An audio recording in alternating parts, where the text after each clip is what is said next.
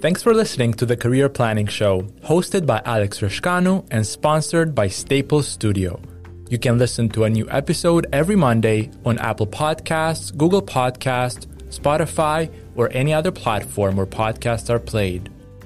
If you'd like to ask a question, please submit it at www.rascanu.com/The Career Planning Show.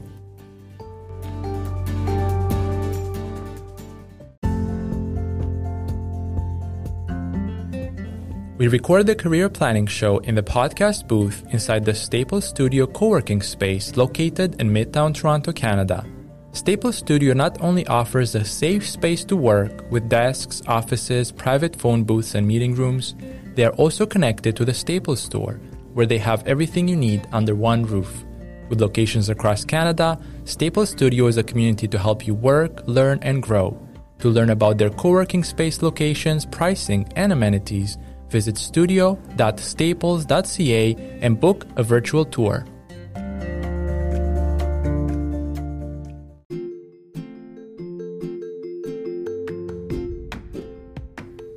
Carolyn McDougall is an occupational therapist at Holland Bloorview Kids Rehabilitation Hospital and lead for the hospital's transition strategy, employment participation pathways. Carolyn is passionate about the value of work and the importance of gaining work experience from an early age. She coordinates employment programming for over 80 youth with disabilities annually. She is the business liaison for Holland Bloorview's co-site host role for Project Search Toronto. She has worked previously in health sector human resources, research, and communications roles.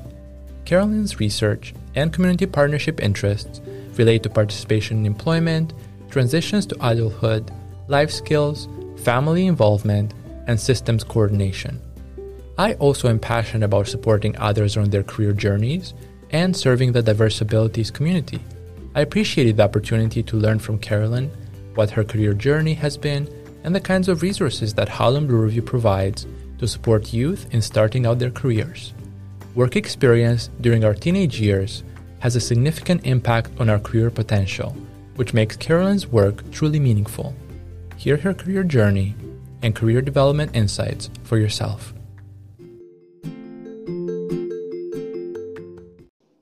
Welcome to the Career Planning Show. Our guest today is Carolyn McDougall. How are you, Carolyn? I'm well, thanks very much for having me, Alex. Yes, of course. Could you please walk us through your career journey? Sure. I think my career journey I would describe as very evolving. So I always really have been excited about work, and so I was excited to run out and get a summer job pretty much as soon as I could, and did lots of things like in office work and retail. Yes. An early memory of that kind of stuff is I tried out sales one summer too, but that's one that I quit on my first day. So yeah, but I think of those because I think they're influential in one's decision making. But despite that, I would say I was definitely a person. I went to university without really much idea what I wanted to do as an eventual career. And I took things in university that I had been interested in high school, and primarily like modern languages, German and Spanish. But I don't use that at all in my work now. I briefly did a foray into wondering if I might be interested in business during undergrad, and the guidance counselors recommended I try some university math, which I was the only course in university I really ever did absolutely terribly in. So I graduated, that way in languages. And when graduating, I just thought I'd work for a while. And my mother worked at Holland Bloorview Kids Rehabilitation Hospital, actually. So I looked at the types of roles that were available there in administration, which is the type of work experience I had at that point. And my first job was in human resources, which I worked in for a fair while and really liked, and worked also in various clinics at the hospital and in communications and ultimately in project management. So I did quite a wide variety of things here. That's great. Yeah, moved to another hospital and worked there for a while. And also, I guess I would say in kind of project coordination. And eventually from reflecting back on some of my experiences at Holland Bloorview, where I think I had been really interested in what occupational therapists did in terms of working with young people just on the types of things that are important in our daily lives. For example, working with a young person who'd had a brain injury and, you know, being able to navigate around their community again. So really, I began to have a sense that I really wanted at the end of the day to go home and think, oh, you know, like that was really great interaction. I feel like that was helpful in someone's life. And I decided to apply to occupational therapy school. So that's great. I did that. I was the oldest student in my class. That's great. Okay. So where did you study? How long was the program? What was that experience like doing it maybe halfway through your career as opposed to earlier on? Yeah. So I personally went to McMaster at the time that I went back to do that. It was just after occupational therapy programs now are master's programs. So 2 years master's that you do after your undergrad.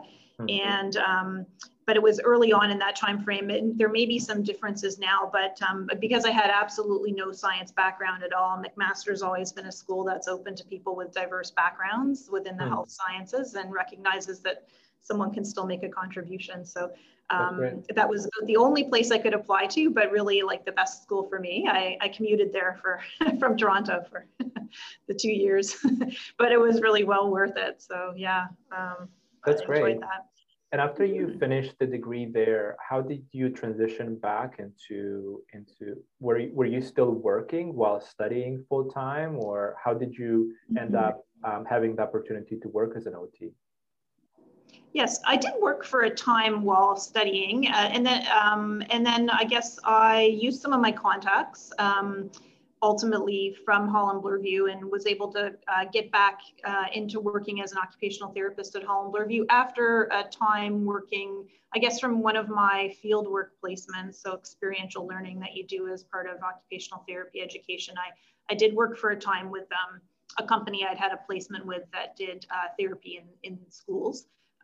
So I enjoyed that as well too, but ultimately I did really like the environment of working with children and specifically Holland Bloorview, and got back connected there first in relation to a project. Yeah. That's great. And in terms of the day-to-day work of an occupational therapist, could you please share some of the main aspects of the role? Sure. I think that it's easy for people to connect the word occupation with the idea of work, and that is part of it. But occupation in the sense of occupational therapy is more about the things that people want to be able to do and need to be able to do in their daily lives. Yeah. So it is a health profession. People typically meet occupational therapists in hospitals or community health organizations, or like I mentioned, schools. And really, the occupational therapists' role is to find out what the individual person's priorities are, and then to make a plan with them to work towards that goal. So we think sometimes of breaking things down for thinking about them in terms of, like, one category is self-care. So that means like the things that we do to look after ourselves, like brushing our teeth or getting our groceries. It's my favorite chore, getting groceries. And then the category of productivity is about like school or work, and also the important aspects of leisure and recreation in everyone's lives. So people might have, you know, goals or things they want to work on in one or more of those categories. So that's sort of broadly what occupational therapy is about. My own personal passion within that has always been for what people get out of work in terms of our sense of satisfaction and our sense of contribution and the connections that we have with other people. So I was really fortunate when shortly after I came back to Holland Bloorview, to be able to get involved in writing a proposal really for a work experience program for young people with disabilities. So that evolved into you becoming project lead for the employment transition strategy program. That did. So in that, in this role, which you have right now, what would you say are some of the key components of it? Would you say it's, you know, in terms of, would you say that you spend a significant amount of time on strategic planning or staff management, or developing the, developing the program in terms of its offering to youth? Would you mind speaking about what your role entitles? Sure. Yes, I do a lot of different things in my job currently, and in reflecting for talking with you today, it does sort of bring in a lot of my past experiences. So it's things like asking questions and listening to learn what people are wanting and needing in terms of programs and supports, and then designing whether it's an individual workshop or a whole year-long program. Setting up procedures and organizing the staff scheduling so that those things actually can operate well, and looking at how we evaluate what we're doing, and often writing grant requests to donors, reporting back on that. So sort of communicating about that with people, and also really trying to be connected with sort of the broader network of supports and services in that area, and so to be part of kind of the movement of organizations that are interested in employment inclusion for youth with disabilities. That's great. So if someone who's listening to our conversation right now and they know that they are very passionate about helping others advance in their careers, and they're also passionate about helping people with diverse abilities find employment, they're at the intersection of those two.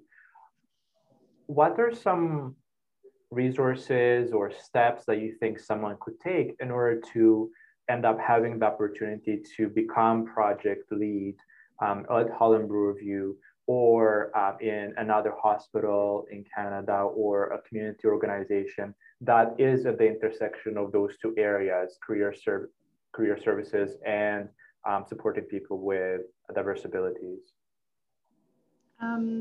Big question. So I'll see how I can do with tackling it. I think there are a lot of helping professions, and I think as a young person, often it's hard to understand the broad range of those things. So I guess like a piece of advice is just I do think that in the end, as a young person, I didn't do enough sort of connecting and talking to other people to really learn about that breadth. So because I think that thinking about professional training is one aspect. Often having the type of professional training that is relevant to an organization, that's a pathway to being there and being involved in programming, and then looking for other leadership opportunities. So in a hospital setting, clearly sort of a health education background is one main path in, and many community service organizations, they're different paths, more like say social service work or child and youth work. There's also like health promotion stream of activities. I do think it's true as well too, though, that oftentimes people with different backgrounds, say financial expertise or working in human resources or working in business, come to health and community service organizations in those kinds of roles, and then really feel a deep sense of meaning and contribution to the work that the organization is doing, and they're contributing their own expertise. So I don't think it's necessarily all about getting involved in a helping profession per se to begin with. I guess you were sort of asking as well about working with individuals with diverse abilities, is specifically in the context of education, or in the context of work, or? Yeah, so I was envisioning someone who's listening to this conversation and them saying, hey, I would love to be Carolyn one day. Like, how do I become Carolyn? Do I go the health route and I get a health promotion, undergraduate degree, and then I do my project management certification and I work my way on the social services or healthcare side of our society? Or is it okay for me to perhaps be passionate about the corporate community for a while and work in that environment? Does that then exclude me? Like, if I take the second route, does it exclude me from having the opportunity to be program lead within a hospital that has a very strong focus on social services, and potentially an expectation that you come from that type of a background? Mm-hmm. I don't think of it necessarily too much, but I suppose in my own career it was influential. I did also do a master's in health administration. So I think that brings educational background as well That's great. in administration and sort of business. It's like a business administration degree, but with more of a health and social service flavor. And I think that I overall feel that it's true probably to say that being able to work for a while directly with individuals and families is incredibly helpful in then being able to organize things more than a program or organizational level. Do have a sense of, like, you in a way rooted really right in what some of the needs and challenges are that people express. But I think that it's true as well too that oftentimes people with a business organizational background end up being involved in management positions in other organizations, and then are very skilled at kind of mobilizing the group of perhaps service providers that they're working then with more directly to make sure that team has all the elements. So I definitely think both ways are possible. That's great. Now, if we shift over to the serving clients within the program that you're leading, would you mind sharing a story of a young person who has been helped through the employment initiative that you run at the Holland Bloor Review Kids Rehabilitation Hospital? Sure. I'll definitely, I like sharing stories, so I'll certainly do that. I thought maybe I should preface the story by saying some of how we came off as a hospital kind of came out at thinking that employment experience was something important to help to support young people to get involved in. One aspect of that is because knowing that research tells us, but also it's just common sense that having work experience during high school makes a difference to our long-term employment success.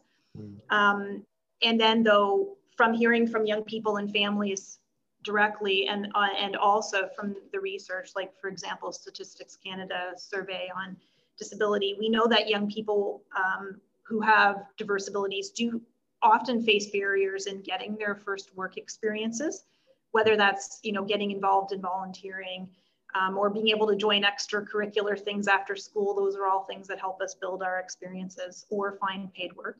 That can be challenging. It can be hard because of, say, physical accessibility, or like someone might not be sure how to ask for accommodations that they might need, or someone might feel and know that they need a different approach to sort of learning the job, but not be sure how to explain that or how to ask for some support or help. Yes. So really we meet families and young people all the time who have a lot of these questions and really looking for information and support. So that's how we came at Holland Bloor Review to be involved in programming.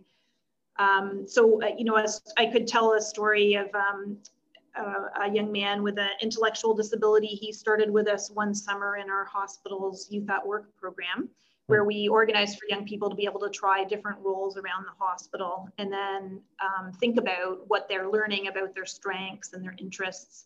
Yes. And what does help them to do their best at work.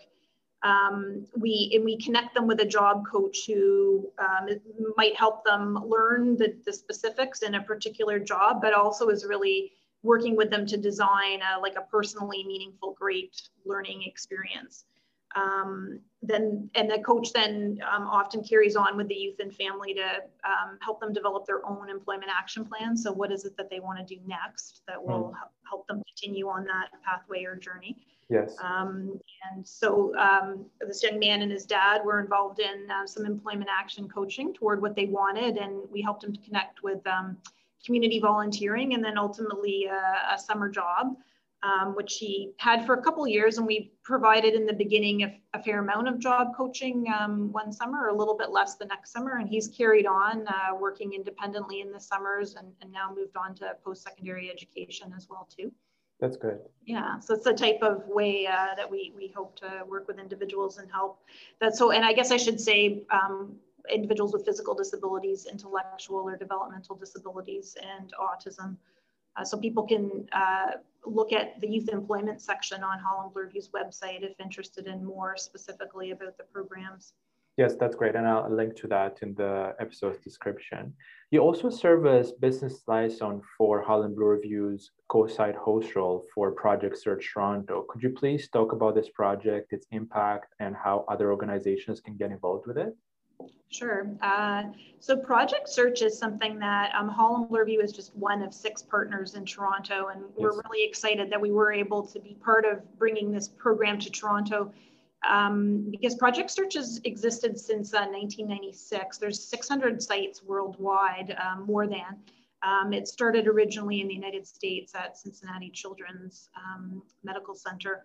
And it's a transition to work program for young people with intellectual or developmental disabilities specifically. Usually they do it in the last year of high school, and it's a year-long training program that brings together a couple of key elements. One is 3 connected co-op work experiences, and also sort of classroom learning, workplace life skills, and also the idea of employment planning that, so really with a clear sort of employment goal in mind, and then the 3 training experiences help build skills toward that.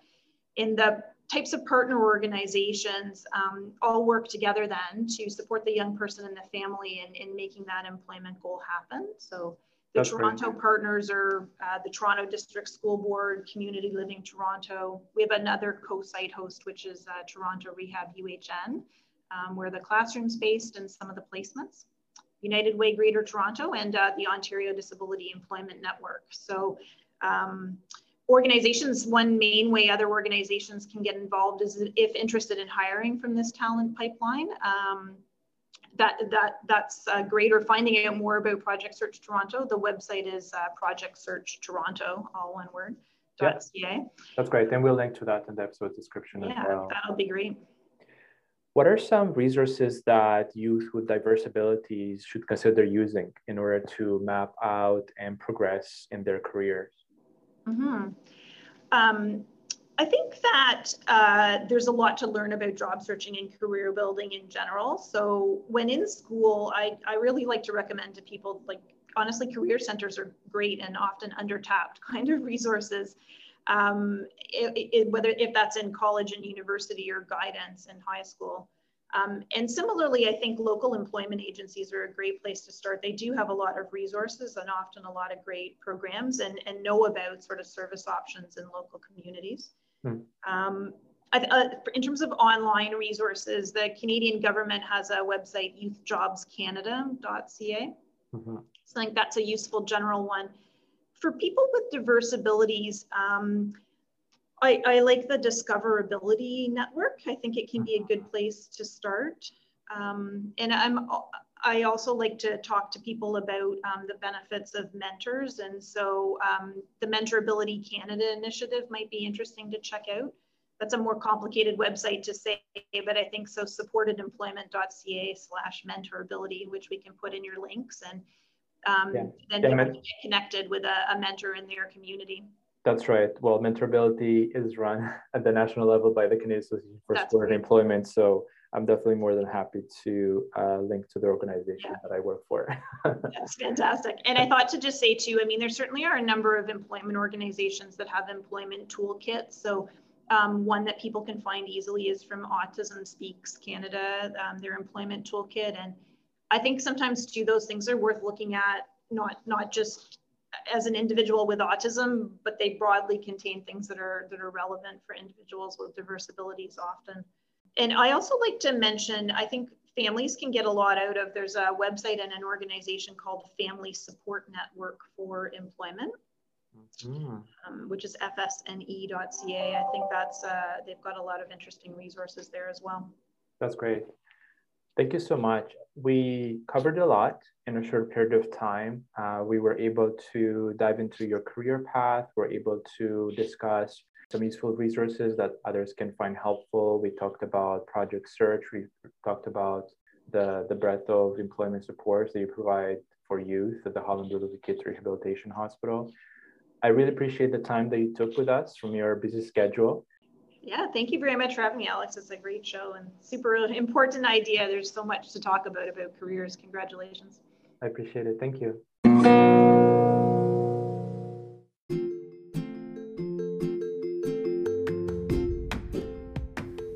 Let's support children with diverse abilities. Caves for Kids is a fundraising program benefiting Holland Bloorview Kids Rehabilitation Hospital in Toronto, Canada, and this year my family and I want to impact the lives of some awesome kids. The best part? If I reach my Capes for Kids fundraising goal, I'll wear a cape from March 1st to the 7th. That's right, the whole week. With your help, we can make a huge difference for kids with diverse abilities. Things that we can make possible when we come together include musical instruments, art supplies, programs, and world-class research. You can join my family's team to fundraise with us, or you can help by sponsoring my participation in Capes for Kids. To make a secure donation online, check out the link in this podcast episode's description.